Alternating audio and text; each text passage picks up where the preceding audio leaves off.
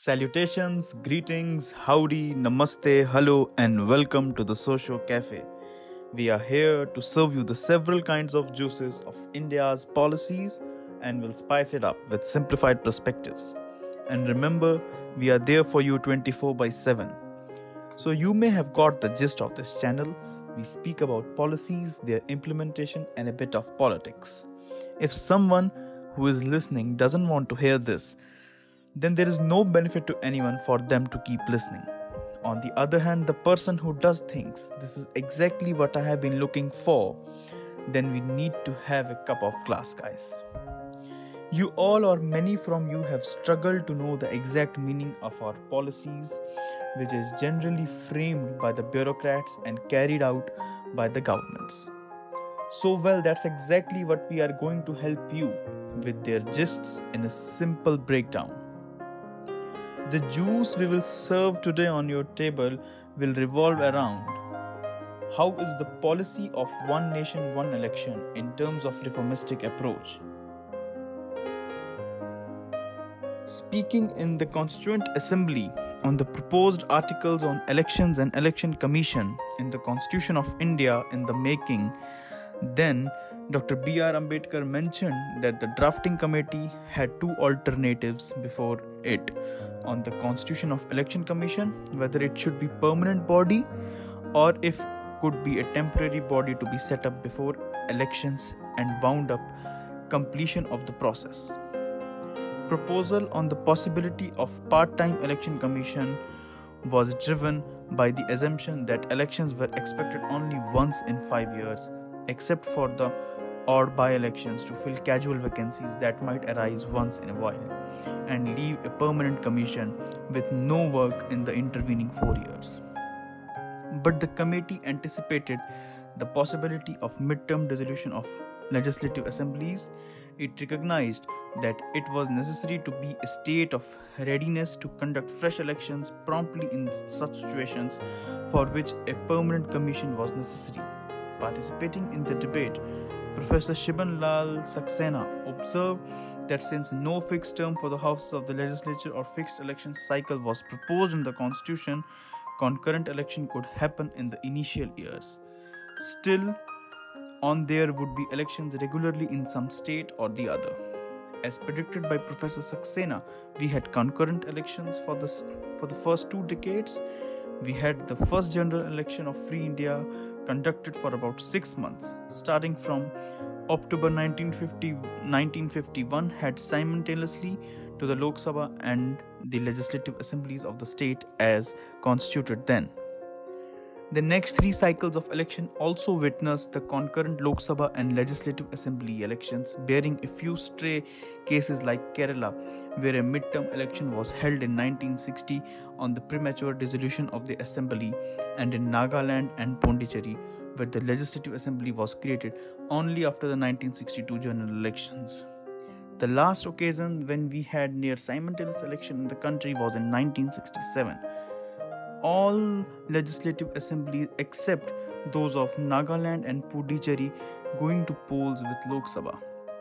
The 4th Lok Sabha constituted in 1967 was dissolved prematurely in 1971 ahead of its normal term, resulting in a mid-term Lok Sabha elections. This was the beginning of the end of simultaneously elections which were going through. Extension of the term of Lok Sabha during the national emergency declared in 1975 and the dissolution of assemblies of some states after the 1977 Lok Sabha election further disturbed the circle of concurrent elections. After 2 premature dissolution of Lok Sabha in 1998 and 1999, only 4 state assemblies have been going to the polls along with the Lok Sabha elections in the last 2 decades. The other states have assembly elections at different times, and now we have at least 2 rounds of the assembly general elections every year. Elections to the Lok Sabha and legislative assemblies are held together if the terms of the houses are ending around the same time. Sections 14 and 15 of the Representation of the People's Act 1951 empower the Election Commission to notify election at any time during the last 6 months of the term of the House and not earlier than that. A lead time of the 25 days from the date of notification is a statutorily required minimum period before a poll can be taken. The election schedule is announced a few days before the election notification as an advance notice to the stakeholders.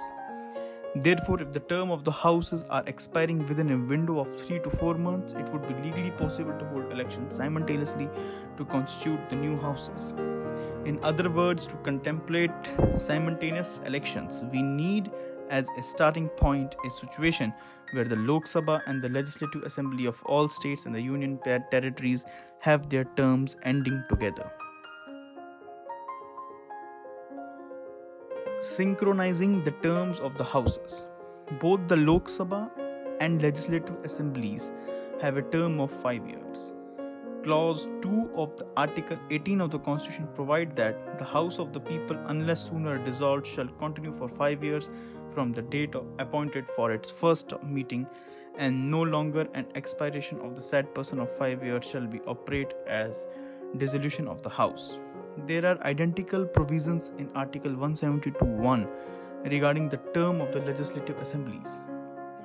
While these a parliamentary constituency become the role for that parliamentary constituency, there is no duplication of the work in preparing the electoral rolls for the two elections, and hence no extra labor or expenditure is involved in the count. However, in the conduct of election, all logistic arrangements are replicated for the two election when the same drill can cater to both the elections if held together. A polling team headed by a presiding officer is appointed for each polling station for taking the poll. These officials are primarily government PSU officials and teachers. The same polling team with perhaps a couple of additional officials can handle the poll in combined election of the Lok Sabha and Legislative Assembly.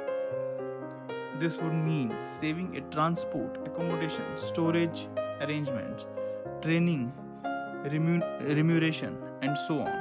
This will also mean saving in terms of human resources. Another area of saving in simultaneous election would be in the deployment of central police force. Two separate elections would require movement and deployment of force on two occasions, while one such exercise of almost the same scale can do the job in concurrent elections. So why simultaneous elections? Two seemingly irrelevant factors in the favor of simultaneous election as proposed to the state elections are: simultaneous election reduce labor, time and expenditure in the conduct of elections, and second, instances of pause in governance are addressed if elections are conducted in one go instead of staggered elections. Model Code of Conduct. Impact on governance. Model Code of Conduct is a set of behavior guidelines for candidates and political parties that come into operation from the date of election is announced by the Election Commission. A crucial part of the MCC is the restrictions on the party in power. MCC prohibits using official resources for election activities, announcing financial grants, new schemes, etc. that may influence the voter in favor of the ruling party. This is a check on the ruling party against using its position of power to woo the electors on the eve of elections and to provide a level playing turf to all stakeholders. The restriction is only in coming up with new schemes during the limited period when MCC is in force. The scheme programs and work already in progress are not affected. If all elections are held together, the restriction under MCC will be thrown in one go. In Lok Sabha election, the MCC applies to both the union and state governments. In Legislative Assembly election, the code logically applies to the outgoing state government. The restriction on the union government is only concerning new schemes specific to the state going to polls. In by-election, the application of MCC is restricted to the district concerned. Thus, the impact on governance on account of enforcement of MCC during the election is totally minimal. If we go to the conclusion, we can think that a simultaneous nationwide election could push up the voters' turnout out, since a once in 5 year event is bound to attract more enthusiastic participation across all sections. Frequent elections can bring in the election fatigue factor, at least among some sections of the electors. Simultaneous elections in a regular electoral cycle may help address the fatigue element and usually observed urban apathy in voting. Better electors' participation will further add to the credibility of the elections. The idea of the concurrent elections has been discussed in the past. The need, feasibility of the idea, the merits and demerits associated with it are all likely to be subject of further scrutiny and analysis at different levels in future. Thank you so much for listening. There are hundreds of thousands of podcasts out there, and still you have chosen to listen to the Social Cafe. We are glad and we are thankful. And show some love by hitting subscribe button. Do share it and review it as well, guys. We hope that you have liked our today's flavor of juice at your very own Social Cafe. We may like to serve you more in your service in our upcoming episodes. Thank you, listeners. We'll meet again next week on the same time as well as at the same place with a different subject. Just Social Cafe, remember the name.